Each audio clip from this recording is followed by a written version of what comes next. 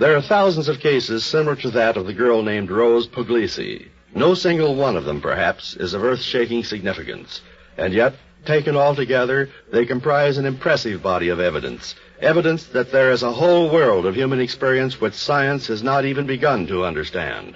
At 15, Rose Pugliese was a normal, attractive American girl. If she had one idiosyncrasy, it was what she called her intuition, about which she boasted frequently, much to the amusement of her family and friends. But after the night of February 1st, 1941, they ceased to be amused.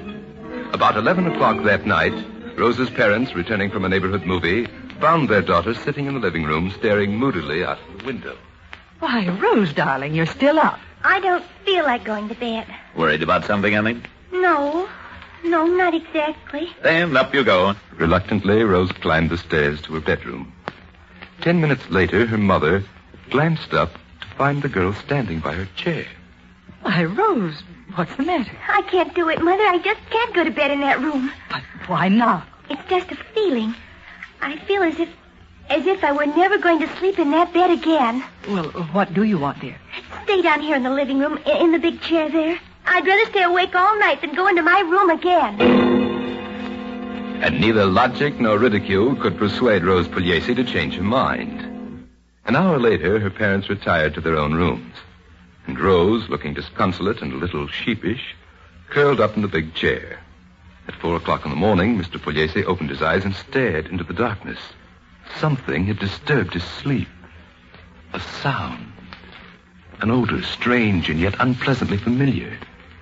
In an instant, he was sitting erect in his bed, tugging violently at his wife's arm. Mother, wake up. What's the matter, dear? We've got to get out of here. There's a fire. Throwing their robes around them, they yanked open the door and hurried out into the hall. Father, look! Under that door! Smoke! Oh, the fire's in Rose's bedroom!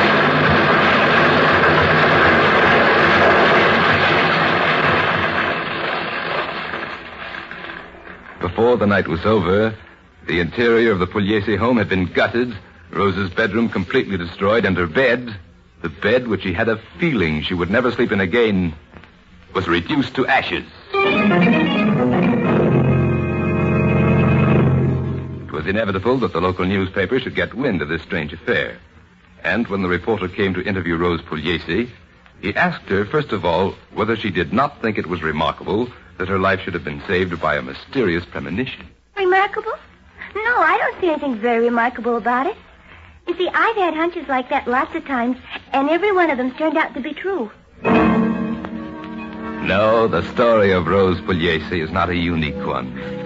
Thousands of other ordinary people have had similar hunches, similar premonitions.